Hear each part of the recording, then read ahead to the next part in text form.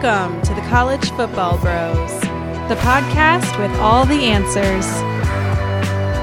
And now, here are your hosts, Michael, Ryan, and Trey Newman.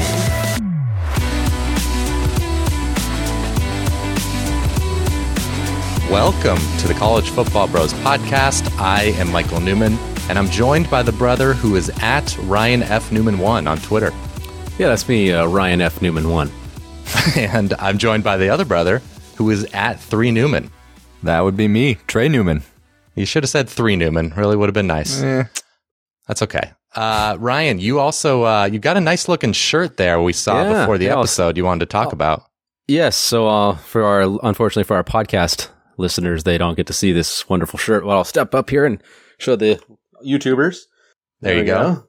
Good Coastal Carolina shirt here we got from, it's kind of the logo of the Chanticleer, and it's pretty sweet. We got it from Chanticleer. Oh, dang. You got me on that one. You were the one that was struggling with that, weren't you, before? Yeah, that's why I know now. Chanticleer.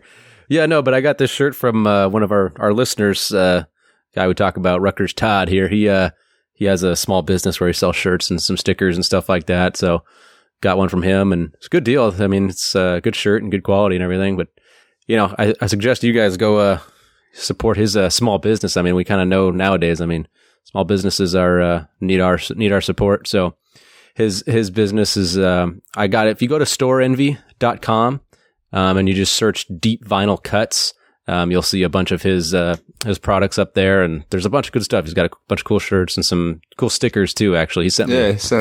Yeah, there you go. Stickers. Oh, nice. I didn't see the Torero one. Yeah. Oh, that is sweet. Yeah. So, SC. Nice. All right. Cool. So yeah. So anyways, just you want to support a small business and a good dude, support Todd's business. Go to that storeenvy.com and search Deep Vinyl Cuts. And then you get to support a small business, and you get to support a Rutgers fan, which we know, they could definitely use some support. Yeah. Yeah. Mm-hmm. All right. Very cool. Okay. Today's episode, we are going to answer questions left by the listeners on Twitter at CFB Bros. Be sure to follow us there. Also follow us on Instagram, and sign up for our Patreon. We just released a bonus episode where we drafted the teams we think will be the most fun to cheer for throughout the next 5 years. So we went through every conference, and would really appreciate your support. Obviously, you get the episodes, but again, you're supporting your 3 favorite podcast hosts, I hope. Well, your 2 favorite and Trey. Yeah. I see what you did there. Yeah. Okay, let's get a bit of news actually before we get to those questions, though, because the ACC just announced their plans for an 11-game season, which includes 10 conference games and 1 non-conference game that is either at home or somewhere in state. The first games will be the week of September 7th through September 12th. Notre Dame is going to be a part of the conference for the season, so they're going to be eligible for the conference championship. And that conference championship will be played on December 12th or 19th at Bank of America Stadium in Charlotte. And it's going to be between the teams with the 2 best winning percentages in the conference. So it's not going to be, there's going to be no divisions, I guess, this season. And I guess they clarified winning percentages as if maybe some teams don't get to play a game or something. Exactly. Yeah. Yeah. So what are you guys' thoughts on this plan? Trey, I'll let you have the floor there. I like it. I mean, it's something that at least a little more than a month out, we have something to concretely look forward to. With them, and it's what a blast that the Notre Dame's going to join, and the nugget about them splitting the NBC revenue with the other affiliated schools. They're going to pool all the TV money together and allocate that. It's a nice benefit for the ACC squads, but I'm looking forward to it. I mean, I like that. I saw that for Notre Dame, their schedule that they kind of released, they gave them some favorable home games. Most of their tough games are at home. And then there's a couple schools that, like Virginia, their road slate is just murderer's row. But I thought it was Syracuse. Well, them too. But Virginia's road schedule is unbelievable. But I'm looking forward to it. It seems like a promising idea. If I was thinking about that, where if I'm like Virginia or Syracuse, I think also had the really hard road schedule. It's like, well, if I'm like a middle tier team, like I'm almost wanting that, just like, I'm going to lose to Clemson anyways. It doesn't matter if I'm home or away, or I'm losing Notre Dame. So I'll just like let it be in a way, and I'd rather get a middle tier team that's kind of I'm on par with and have a chance to beat. I'd rather have them come to me. So not that there's going to be a huge home field advantage, I guess, this year, but we'll see. But anyways, point is, I'd rather have that. Overall, though, I guess it seems like most of these conferences I think they're gonna kind of have to adapt the same rule here. Playing conference. Big Ten kind of said that, and it's not 100%, but yeah. So I guess I like it. I mean, if it means that football is going to happen, I'm on board. I guess as long as they can do it safely and smartly, I'm good with it. That's cool. Yeah. I mean, it's a plan. It's a first step. You gotta make some change to the season. It didn't seem like it was going to happen as originally planned. So this is one step towards adjusting it a little bit. Hopefully there's not more steps. Obviously that's a possibility with the unpredictability of what might happen, but one step. So that's good. Okay. Let's get into the Ask the Bros mailbag. And the first question comes from Anthony at AJG2114. How crucial is it for USC, Texas, and Miami to get back to consistent 10+ win seasons? What do you think, Ryan? Well, so I don't think it's like necessarily crucial for them to do it this year or anything. I don't think it's like a time clock on them where if they don't do it soon, it's never going to happen type of deal. I mean, I think they could do it this year. Each of those teams is certainly capable of having a breakthrough top 10 win season. But I just those schools, USC, Texas, Miami, they have such like inherent advantages, obviously, from the talent that's right next to them in their backyard, that they're not going to be down forever. So I hate to say it in this way, but like they're in no danger of being like a Nebraska, where they'll probably never get to a top of the college football world ever again. If they do, it'd be a massive shock. But those other schools, it wouldn't be, because this talent's right there, and it just takes the right coach to tap into that talent and get the program back. So. I guess I think for the college football world, though, we kind of want that. I mean, we want those schools to be good because it makes college football that much better. It's exciting to have blue bloods good like that, but I don't think it's crucial for them to be top 10 or something like that now. The latter point you had there, college football is more fun when those teams are relevant. I would argue of those three, especially when it's USC and Texas, no matter who it is, they're very polarizing, these schools, and historically they've been fun to root for or against. Love them or hate them, they're fun schools to follow in the college football world. Yeah, I kind of, I guess, agree with both of you. You made different points, but to Ryan's point, I mean, these teams haven't been good I don't want to say they haven't been good, but they haven't been competing for playoffs, of course, anytime recently.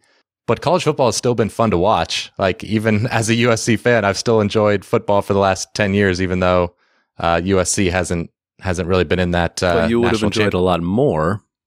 I would have enjoyed it more if USC were good. And of the teams, I guess I might make, as far as who is it like important for them to be good, I might make the case for USC, because the sport is becoming very regional in the Southeast and the South, to where it would be nice to have one team out West that's competing for championships. Oregon looks to be maybe the closest team to that right now. But if not them, then USC is the obvious choice. Yeah, that's fair. No doubt. All right, let's move on to our next question here from Oliver at Doodle Donkey 123. Oh, Doodle Donkey, excuse me. Who are the Who are the top coaching candidates to take over at Bama after Saban retires? And he lists Jeremy Pruitt, Dabo Swinney, Kirby Smart, Lane Kiffin, and PJ Fleck as his kind of 5 that I guess he thinks are possible replacements. Yeah, I mean, Dabo is obviously an obvious choice, having gone there. I don't see Kirby. He mentioned Kirby Smart. I don't see Kirby going there because he played at Georgia. And I feel like if he does well, he's going to stay there at Georgia. Yeah, and if he doesn't, why would you leave Georgia? If he doesn't do well, Bama's not going to want him. So I feel like he's pretty solidified there. And this is one of those questions that's always so hard. It's almost impossible to predict, because it's such a fluid situation where there's probably a coach or two that's not even on our radar at this point that could be, any coach, much less Alabama's coach. But two interesting names on Saban's coaching tree to kind of keep in mind are Mario Cristobal and Billy Napier.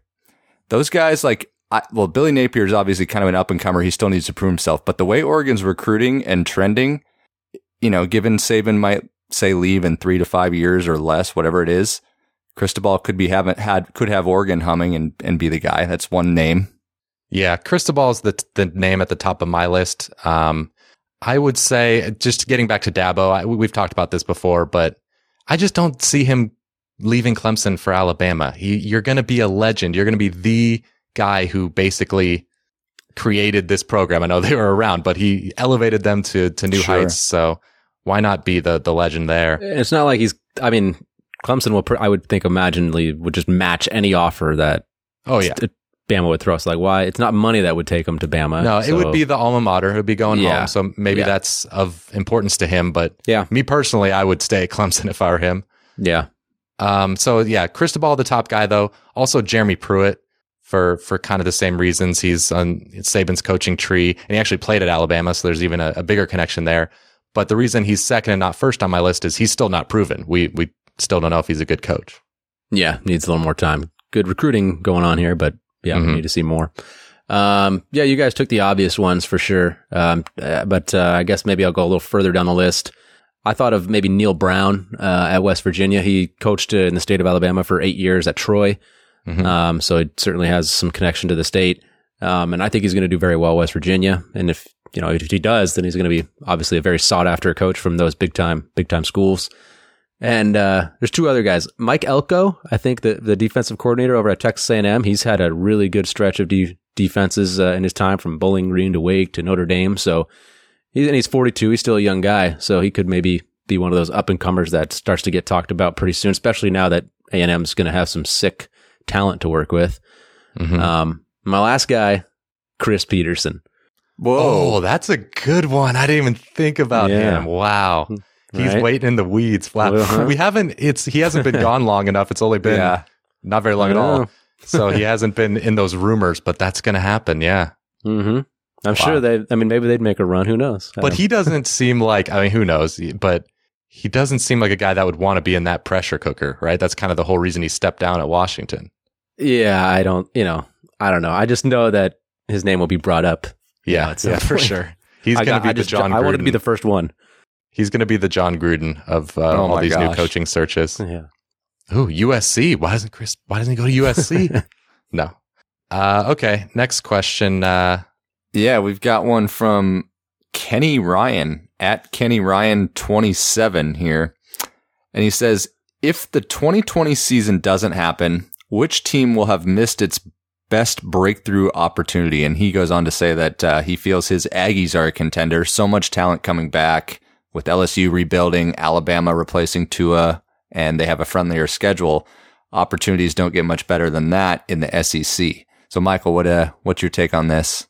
A&M is definitely a great answer. Even before last year, we were talking about how 2020 is the year for A&M. Yeah. That's the year they're going to make a jump. They have a good chance to start out 8-1, 9-0, something like that if things break right. I also think Texas has an opportunity this year with Ellinger in his senior year, ton of returning production on defense. Tom Herman, we've talked about, is kind of a make or break year, and I'm optimistic on them. I think they'll have a really good season. Oklahoma State is an obvious one because of Chuba Hubbard and Tylan Wallace coming back, and they return.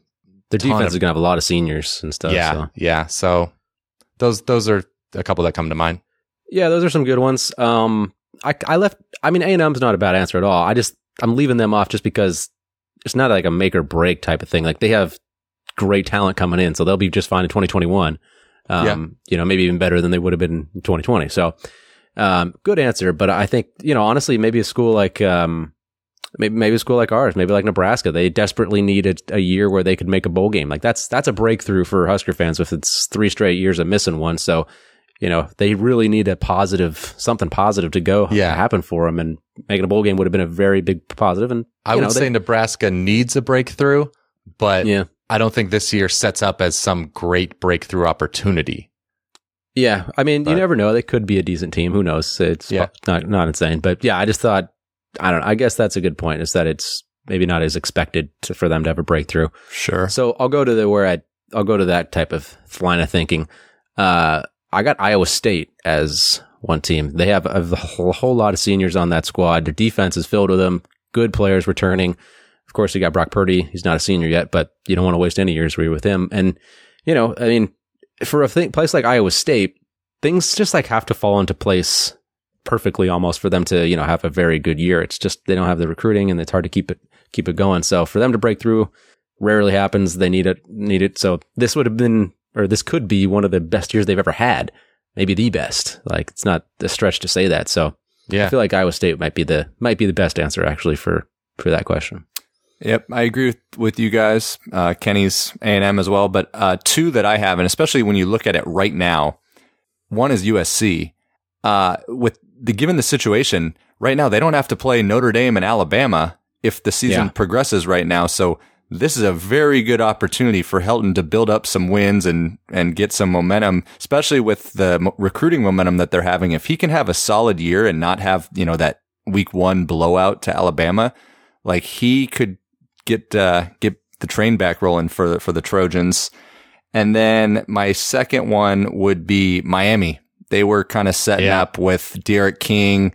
There's a lot, Quincy Roche on defense. There was some momentum, and because Manny Diaz kind of needs a good year too, and it was kind of all building and brewing towards this year. So for their sake, it would be fun to have a season for them. He's recruiting really well now. Just got another 5-star, I think. So their class is coming together really well, which is good. But like you said, on the field, we need to see something from him. And their over under was like 9 wins, I think. It was an easy schedule. They did have a favorable schedule.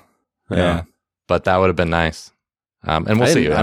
I don't know what their schedule's like now. I don't know if they played both Notre Dame and Clemson, or I'm not sure. I think they get Clemson now. I don't know. I don't know about Notre Dame though. Anyways. So, next question is from @Andrew Tay. And he says, you are stuck in a Groundhog Day style time loop on a regular college football Saturday. Would you rather have to repeatedly watch your team lose decisively in a hard-fought game against a rival, or narrowly defeat a worse team in a very sloppy game marred by mistakes and blown calls? Where are you leaning, Ryan? I give me the win against a bad team any day. I can deal with that, but a loss is just the worst. There's nothing ruins the day like a loss, and if it's against your rival, then it's just even worse. But like, I bring up examples here, like 5 years ago, or I think it was maybe 6, Nebraska barely beat McNeese State. FCS team, they barely beat them because Amir Abdullah had a miraculous play at the end to win at the end. And, I feel a lot better about that game than I did, let's say, last year where we lost to Iowa on the last second field goal. Like, that was gut wrenching. Like that, I can't deal with that. So yeah, I think I'll take the sloppy win. So how about if Nebraska's playing a tough team, like let's say Ohio State, or maybe something more reasonable that they might win, like Iowa. So would you rather have that game early in the day or late in the day? Just as a viewer, as a fan. Oh man. If we're underdogs, I want it later in the day. Right. Because if it's early in the day and you lose, then you kind of ruins the excitement. I'll watch the other games, but it's just like it hurts. Yeah, I do like the build up all day of a game. It because you can enjoy those games before it as well. You're not, because if you have a tough game, no matter who you're rooting for, and you lose that 9 a.m. Pacific, noon Eastern, if you lose that, then the next wave of games, you're still kind of like sulking, and you might not even be watching like the first half of the CBS SEC game, and then you just kind of ruins the day. If you're a good team, you want to play earlier in the day, I feel like, because it's fun knowing you just won and you're watching all these games. Like, right. Then the risk is if you play a team like Iowa, you say, Mike, and we win, like, that is like, oh man, now the college football day just got better than it could ever be. Yeah. So that's the risk kind of you take there. It's like, but yeah. So. Okay. Well, to answer Andrew's question, I'll take the win as well. Yeah. You can always make excuses for a bad win, you played bad, but you got the win. That's what's important. Yeah. It doesn't feel good, but it feels better than the loss. Okay. Next question comes from Kenny at KenK1648. What G5 team or teams have a realistic shot at playing in a New Year's Six Bowl this season? Also, why is it SMU? Kenny, he's betting big on Dykes and Shane Bichelle. Mm-hmm. But man, the AAC is just loaded with options here. Yeah. I mean, you've got SMU, UCF, Memphis, but I personally am going to go Cincinnati. They just bring back so much on defense, 10 starters, I believe. They were already solid for Luke Fickell. They've had back-to-back 11-win seasons. You would think Desmond Ridder would improve at least a little bit at quarterback. They got the Bama transfer running back Jerome Ford to replace Michael Warren. I mean, the pieces are set up for Cincinnati to have a successful year in the AAC. So if I had to lean with a school there, I'd go them. Okay. But all four of those teams you listed, realistic chances in the AAC. Yeah, absolutely. And go. I'll let you guys touch on a couple others because I do have a couple more in case. Yeah. I'll take a couple conferences here and I'll leave Michael's a couple conferences. Sure. So I'll take the Sun Belt has two. Appalachian State, no doubt. They're always up the top. And then Louisiana Lafayette. And I think it might help. App State had to play at Wisconsin, or they were going to have to play at Wisconsin. Yeah. I think getting that off the schedule makes it more realistic for them to. Yeah, they almost had to go undefeated, but they can do that now. So yeah, those two from the Sun Belt for sure. And then I guess I'll go Mountain West is the other one. I really just Boise from the Mountain West is the only legit team that has a realistic chance. Okay, Ryan, thanks for leaving me two great conferences here. Conference USA. I mean, nobody really has a realistic shot. UAB maybe, I guess, but it would be pretty shocking. They 9-3 last year, 19 starters back. They're going to be good, but it's going to be tough for a Conference USA team to have a better resume than someone out of the AAC. So that I don't know about that. They have to go undefeated, no doubt. Yes. And then as far as the MAC, there's just too much parity, and it's not really a great conference anyway. So I don't know. I can't really make the case for anybody having a Buffalo maybe, favorite. But they appear to be the favorite. That's all. They're not. The one thing going for the other conferences is that the AAC, they could all beat each other up. I mean, those teams at the top are really good that they could all end up beating each other, giving each other one or two losses, and open the door for an undefeated. Further down the line. Yeah, no, Kenny's SMU is very good. Navy, yeah, exactly. Tulsa could maybe improve. Tulane. Yeah, I don't see them going unbeaten or anything, but I just mean like they're capable of knocking off. Yeah, one of the these AAC teams. is very competitive this year. Mm-hmm. Okay. Well, and Ryan, where do you have SMU in that group with UCF, Cincinnati, and Memphis? I have them in the fourth spot. I would too. I just think I looked at SP Plus and Sagarin last year, and they were fourth by kind of a decent margin, and all three of those other teams ahead of them have more returning production. So they all have a decent amount, surprisingly, right? They do. They're all bringing a good amount back, so it's going to be a really strong group. But personally, I like the other three a bit more. Yep, me too. I hope they play this year because that's a fun conference this year. It's deep compared to years past. Yeah, we'll get to a question about that later on here. That's kind of interesting. But for now, let's move on to our next question here. It's from at SEC Football Girl. Who will start for the Dogs? We got Jamie Newman or JT Daniels? So we've talked about this maybe a few episodes ago now.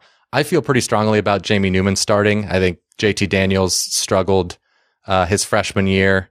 And so just based on what I've seen on the field from Newman, I have a lot more faith in him. He's got the running ability too that gives him an added edge. And also JT Daniels is coming off of an ACL injury, so we don't know if he's quite 100% yet. I think he might be getting there. But and then also he arrived at Georgia quite a bit later than Newman. So there's just things working in Jamie Newman's advantage. I totally agree. I mean, Newman has been the guy pretty much all offseason until the news just broke about Daniels the last few weeks. But and I like what you said, Michael, about his running ability for Newman. It's that I think Georgia's really going to want to add that element to their offense, considering they've had a pretty stagnant quarterback the last few years, and Georgia needs to kind of revive the offense, of course. So I think they'll really use Newman's playmaking ability on the ground. So I would definitely say Jamie Newman. Yeah, no Fourth doubt. bro. I mean, his last name's Newman, so he's probably the better guy. For sure. Yeah. Okay. Next question @_samurai_Zach_. What are your credit card numbers, social security numbers, and income before taxes? Okay. They couldn't get you to bite. Couldn't get you to bite. He says, JK, but for real, rank the conferences in your guys' opinion for order of strength. Is the ACC just a G5 conference with Clemson, for example? Explain. I don't like the explain at the end there. It makes me feel like I'm taking a test or something. Explain. Oh, show your work. Show your work. Yeah. Yeah, the ACC, AAC kind of, if you take out Clemson, it's like, how does it stack up with the AAC? It's pretty close this year. There's not, assuming, take out Notre Dame, of course, but, it's pretty close. I think I'd still have to give the edge to the ACC. I think overall there'd still be a little bit stronger than the AAC, but it's darn close. So if you looked at Sagarin ratings last year, the AAC West was the highest it was higher than both divisions of the ACC. So that's pretty crazy.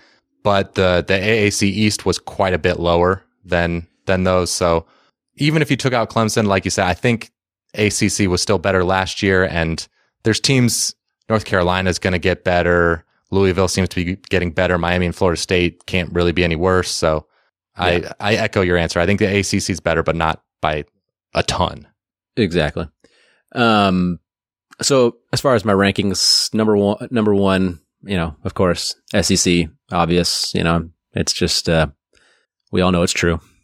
The Big Ten would have to be next. I think that one's also kind of seems like a pretty standard answer, kind of an obvious one and two. Yeah.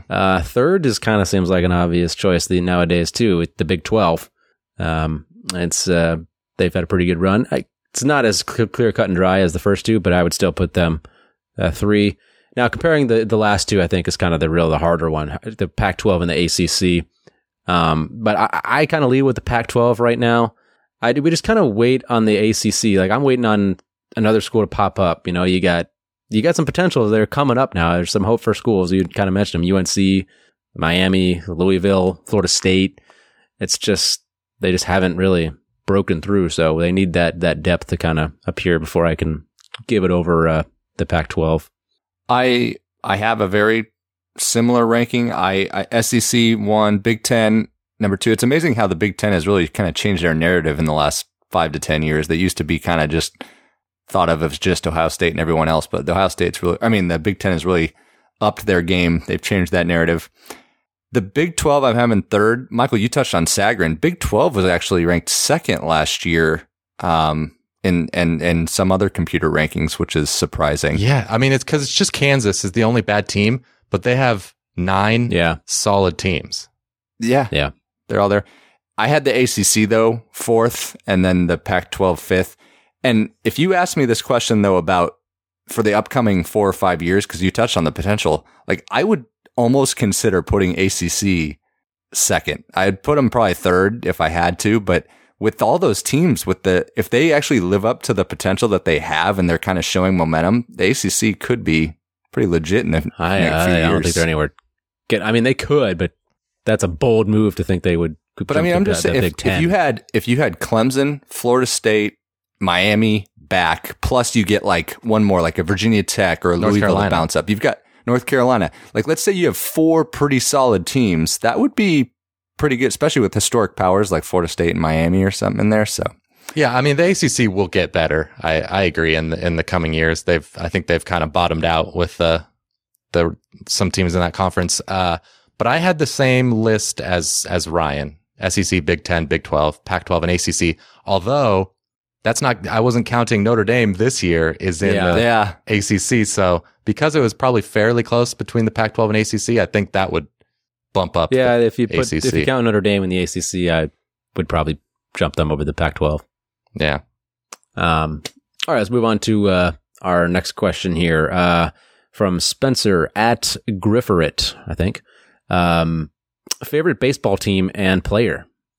Well, we're all Mariner fans here. Unfortunately, they have the longest playoff drought in like the professional sports. But if I had to go with a player, and I'm going to kind of break it down between historically and current. Historically, since I'll show my Mariner bias here, I'm kind of between.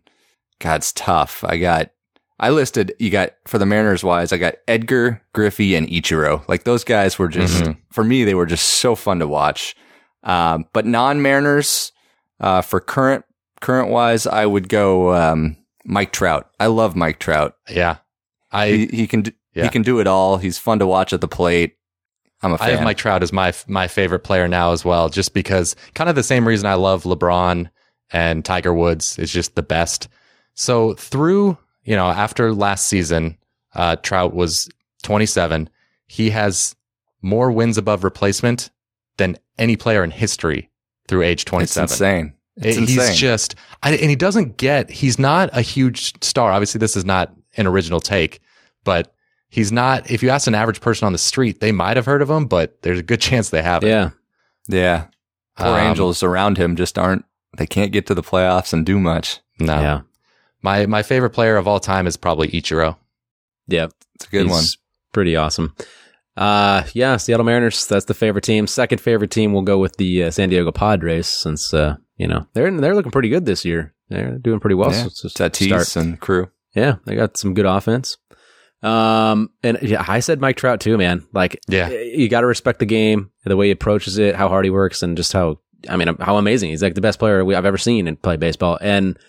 But also it comes with some, he's humble. Like, he's not a guy that's just like a loudmouth or a showboat, or you just hear nothing but good things about him, really, as far as who he is. So to me, that's, kind of why I like LeBron. Just, you don't hear any bad things about LeBron. He's, maybe the decision was kind of bad, but like, if that's the worst thing, if that's the worst thing he does, then give me a break. Like, did you guys gives back so much, and he's a genuinely seems like a good dude. Yeah. Did you guys have any other kind of favorite historical players? Well, I don't know about if he was a favorite, but just watching Barry Bonds, like in that was like 04 season around there.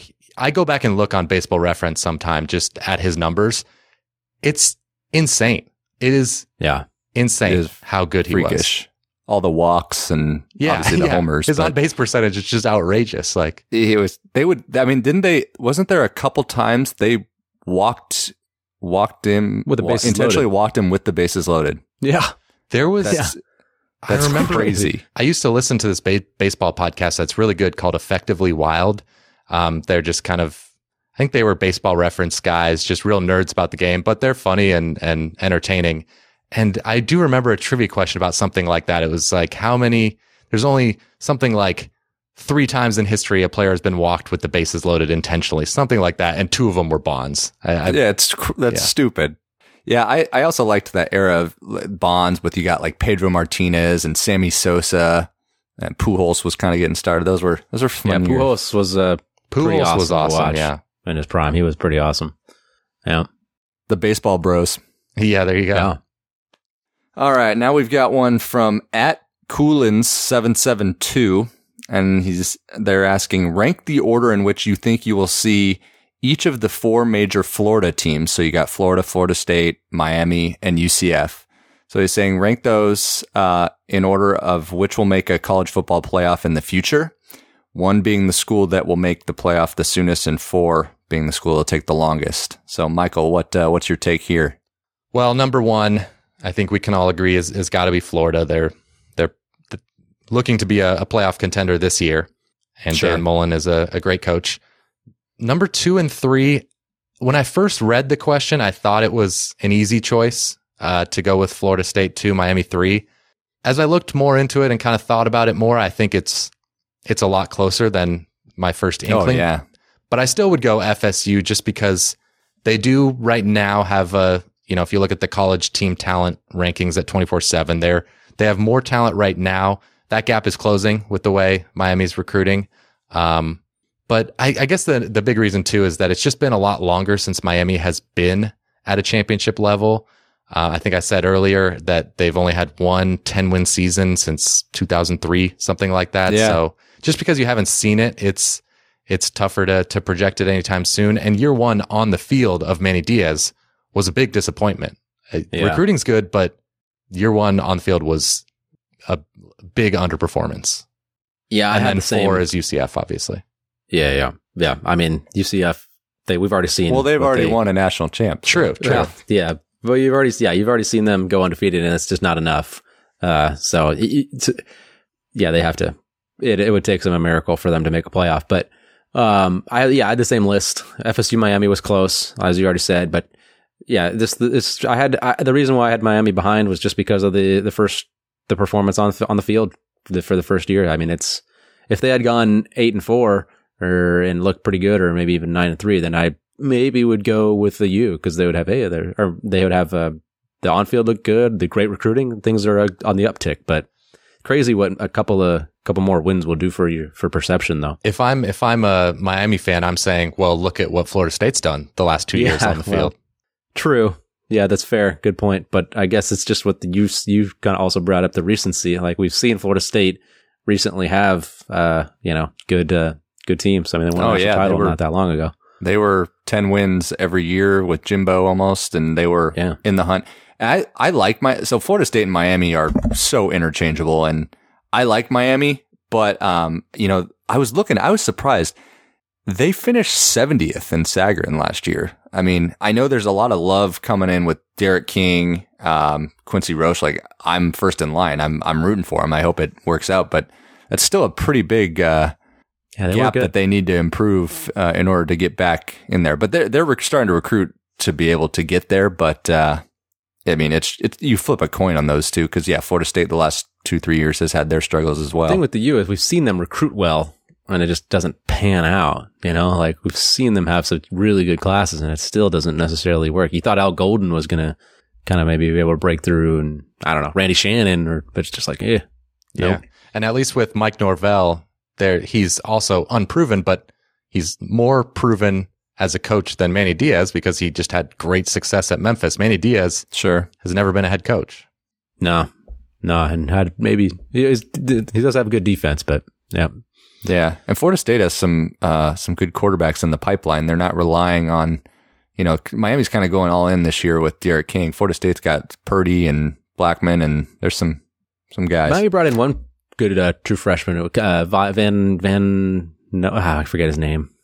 Like I know who you're talking about. It's hard to say. Yeah, they're not lacking, but I was just talking and going into this year. We'll see. I guess the point is it's pretty close to where if Miami ends up having a good year on the field this season, and then this answer could change. Oh yeah, totally. Yeah, it's that close. All right. Our next one is from @NalaManatee.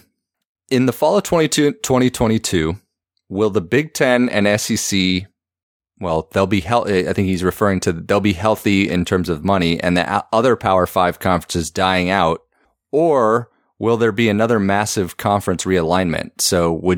And then his other question is, would G5 be better off to play spring football given TV games, live games for 8 to 9 months of the year? So I guess the first question, what do you guys think? Okay, yeah, we can take it question by question. I think the conferences are pretty set here, maybe for a little while. All of them seem to be doing well. The Power Fives, they all seem to be doing quite well.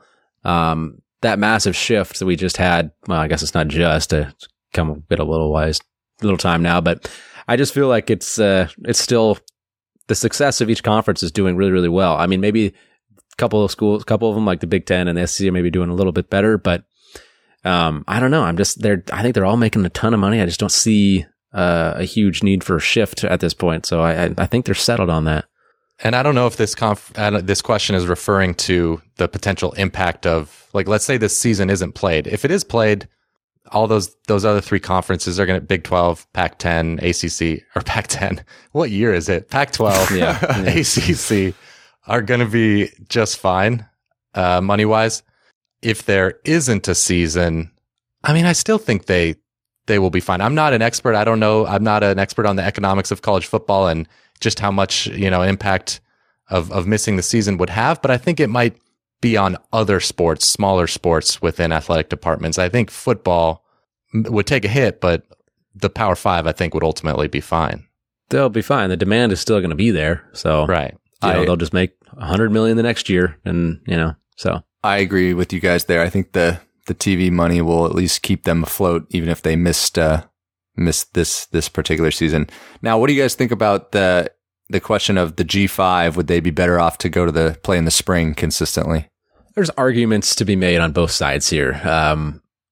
So it makes sense because it would give them more exposure. I mean, if they played in the spring, just because they'd be the only games on. And so, maybe they would get a few more eyeballs since they're the only games on. And I think it'd be cool for us diehard fans, because we'd watch for sure.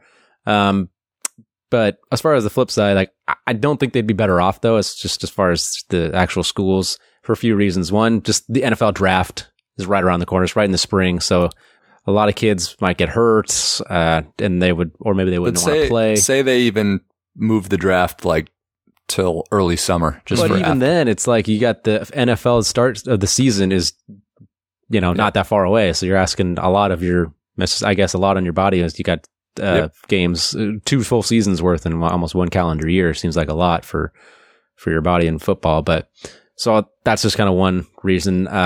2, they'd never get an opportunity to play Power 5 schools. So I think the interest level, for us diehard fans will watch, but the overall interest level in G5 teams, I think it would actually go way down, because the average fan maybe will just not watch because they don't really care about the lower tier types of schools. So I think the actual interest in them would go down. And then, those smaller schools depend on the big schools for money. Those games, they make about $1 million sometimes to go play at, those big time schools. And we've heard repeatedly, athletic directors say, we need that money.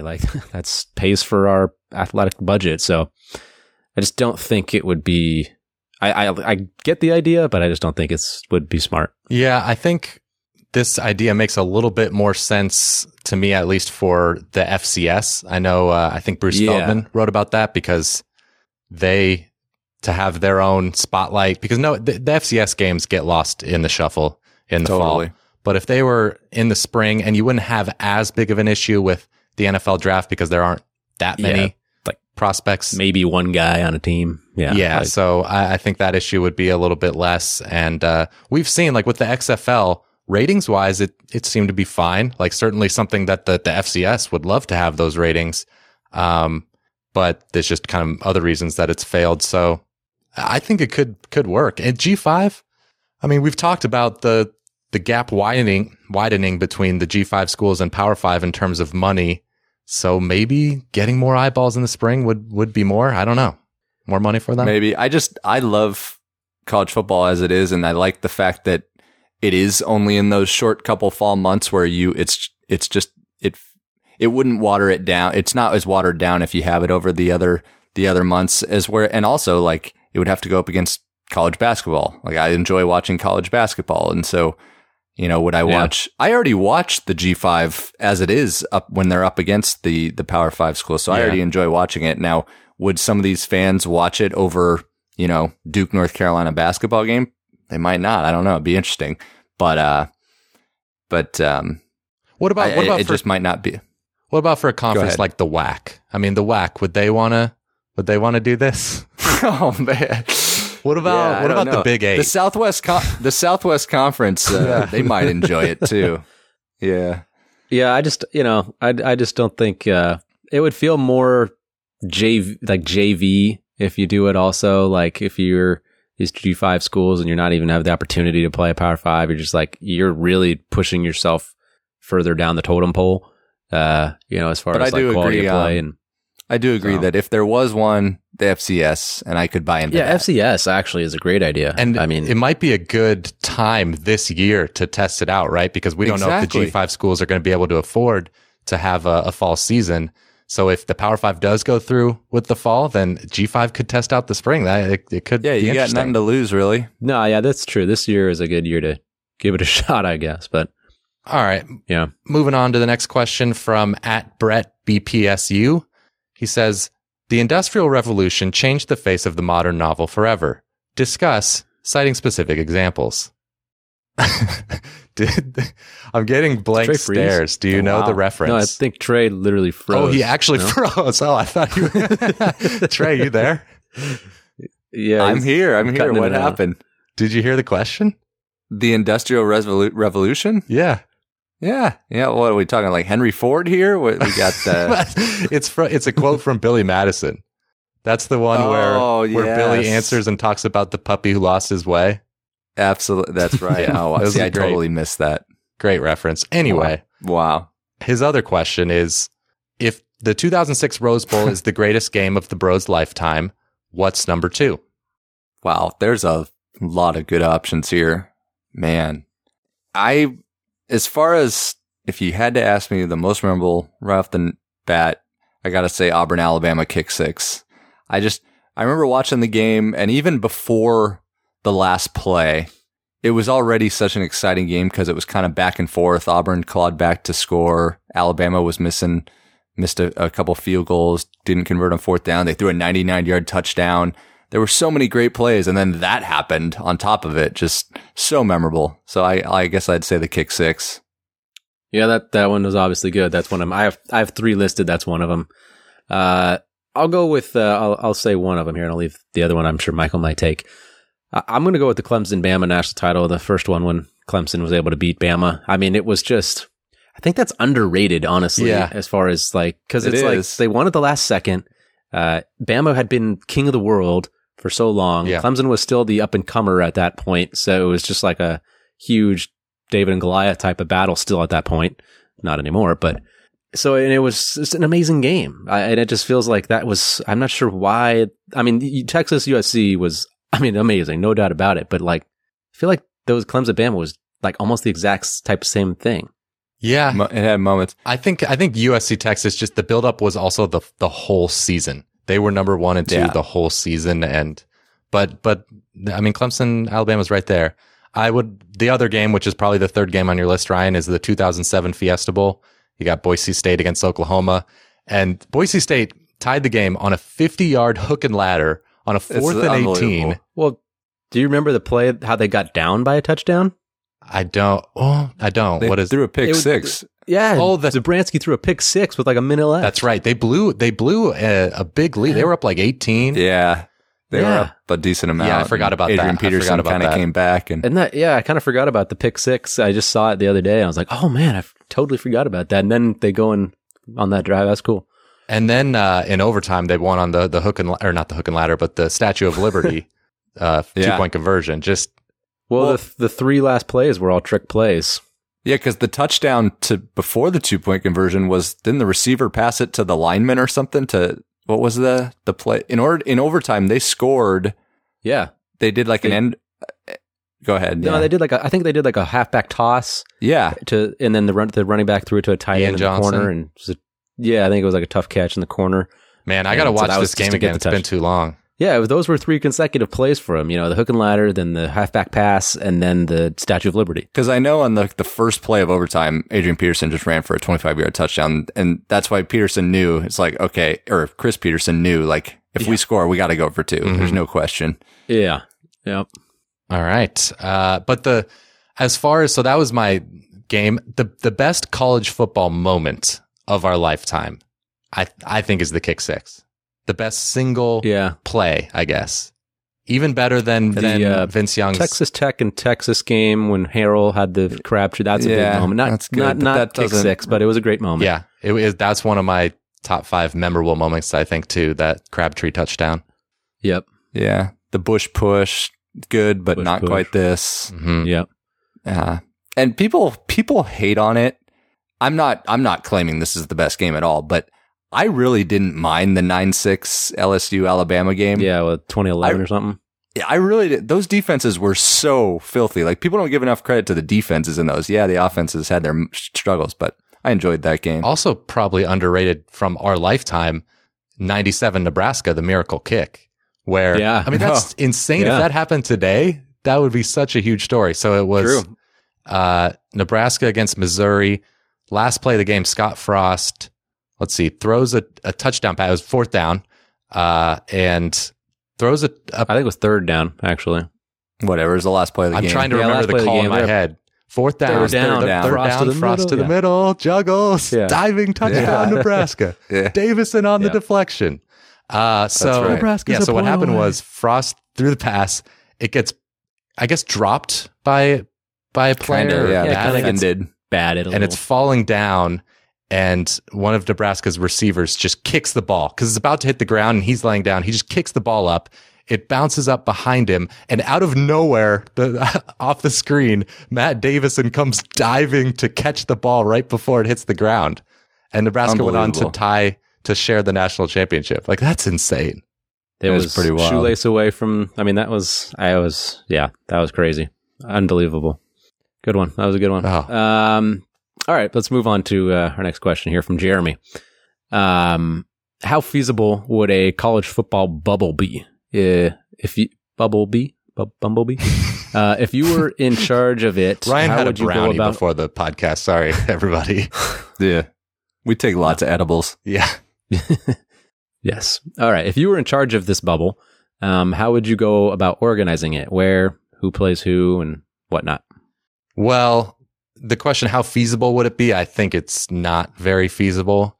It's just, if you're going to do it on campus, I don't see how you can take some steps to reduce exposure, but it's a college campus, especially if the other students are there and there's just going to be a lot of people, and you can't enforce to where the kids just can't mill about campus or go to parties. You can try, but I don't think you're going to be successful.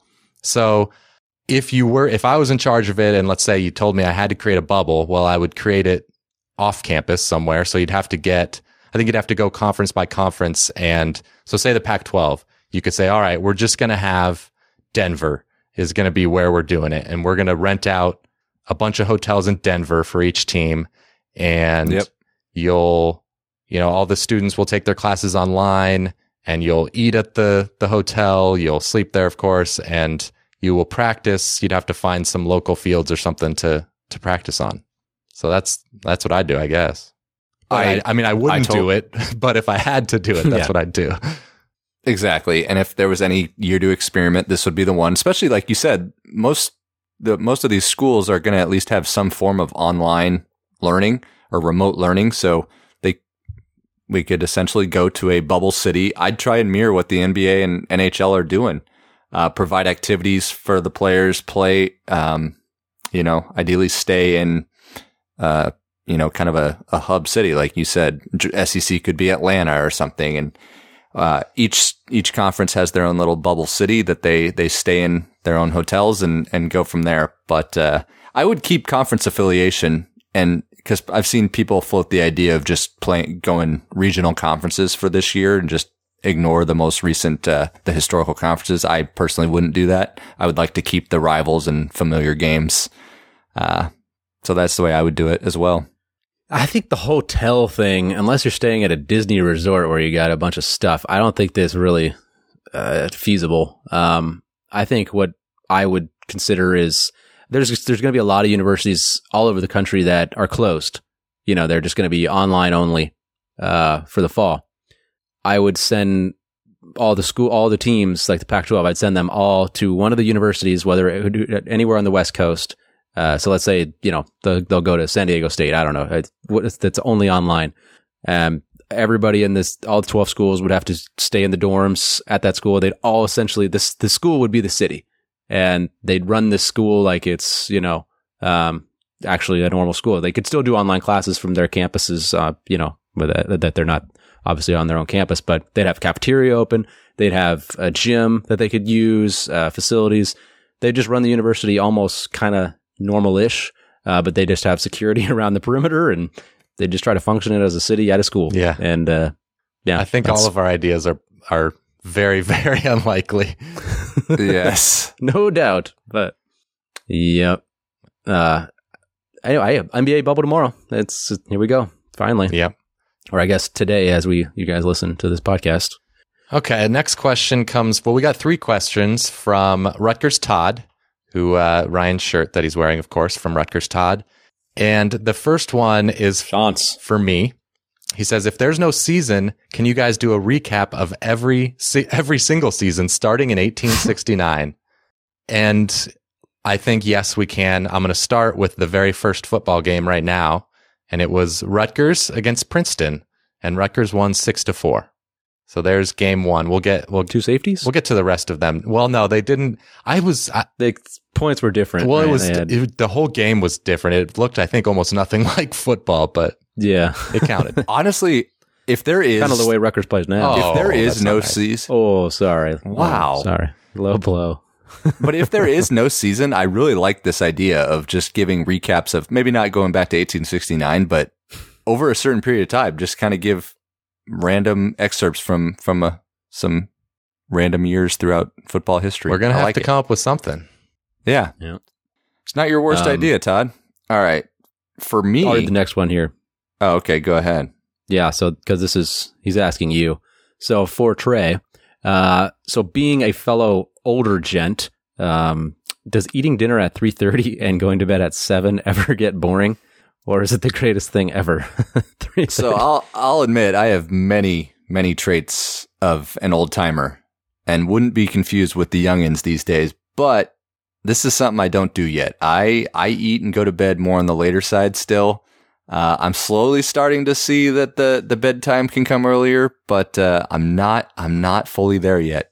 So what time are you guys eating dinner normally? Usually like maybe 7. Yeah, I'm Or so. more 7 to 8-ish. Yeah, I'm a hair early. I'm maybe 6:15ish, 6 Yeah. 6 to 6:30. I got early schedule. I'm usually normally I do. What time do you go to bed? Teacher.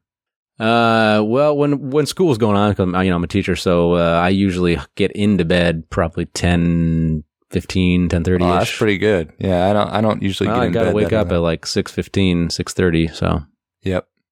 try to get in that 8 hours, man.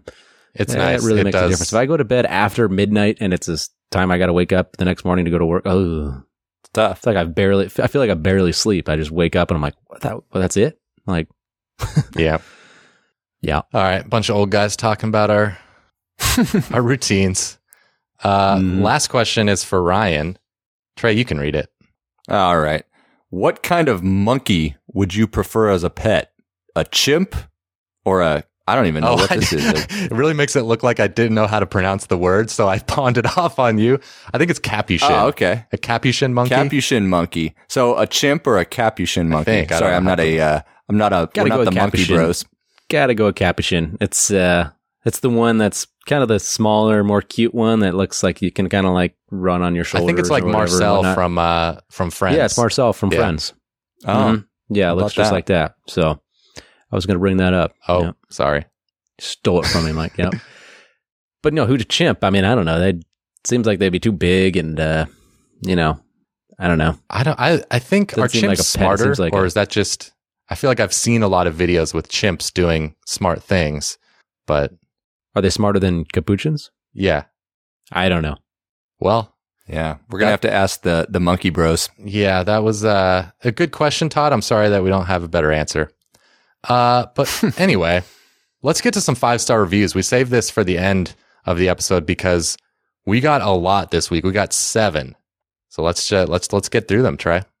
All right, we got one from Beer Battered Cheese on Wisconsin. Awesome pod. Love that you guys give love to teams outside of the SEC, Clemson, and Ohio State. Keep it up. Yeah. I like that username, beer battered cheese. That's yeah. All right, Osiris 410. Go Hokies. Love you guys. Always look forward to the pod. Thanks, dude. Very good. Thank you. SJ Hawks 27. Great podcast. Hosts are personable, funny, knowledgeable, and sexy. Anyone who likes... Okay, all right. I think he didn't say one of those. I think knowledgeable he didn't say. Probably. Yeah. Anyone who likes college football, whether casual, fan, or diehard, will enjoy this podcast immensely. Fight on. Hell yes, fight on. I like it. I like it. All right, we got one from Megan Carpenter. And now that we had SEC football girl tweet us, now we got some lady love here from Megan Carpenter. Best college football podcast. Hands down, my favorite podcast about college football. The hosts are knowledgeable and funny, especially Michael. Wow, Michael, how much did you pay Megan for this? Wow. I didn't pay her man. anything, but wow, that's so nice of her. Thank you, Megan. Interesting. Wow. Something shady's She's going got good on there. taste. That's what I think's going on. Got it. All right. Let's see. I sharded me pants. Okay, but read the review, Ryan. Yeah, I'm sorry to hear that, Ryan. You don't have to announce that either. You could have got away with it. Oh man, too bad. Cool podcast, awesome dudes. I know nothing about football. Dope. That was a good. I love the username. Thank you for that 5-star review. Next, McBride WH. Great podcast. Nice balance of humor and info and sexiness. Always love the rapid fire picks during the season. Yep, hopefully we can do It that. feels like forever since we did that. I just don't even. Can't wait. I forgot about that. Next one. The last one we got is from ZJ Hare. Everything I could ever ask for. When I want my football, I want it colleged and broed. College Football Bros scratches both of these itches to completion. Thank you, Kings. Thank you for the review. We always said, I thought about it as our tagline. We like to bring our listeners to completion. So I'm glad. Very glad for that review. Yep. All right. That'll do it for the College Football Bros podcast. Thanks for sending in all those questions. Those are some good questions. Thank you for the reviews as well. And yeah, like we said, we got a bonus episode up on Patreon. So would really appreciate your support there as well. And we will talk Deep vinyl cuts, baby. and deep vinyl cuts. Yeah. Don't forget to go buy some college football, some college stickers and t-shirts from storeenvy.com. Search Deep Vinyl Cuts. All right. See you next week. See you guys. You've been listening to the College Football Bros. If you have any questions for the next podcast, email them to collegefootballbros@gmail.com. To keep up with the brothers on social media, like them on Facebook at College Football Bros, follow them on Instagram at College Football Bros, and for their commentary on Saturdays, follow them on Twitter at CFB Bros. Thanks for listening.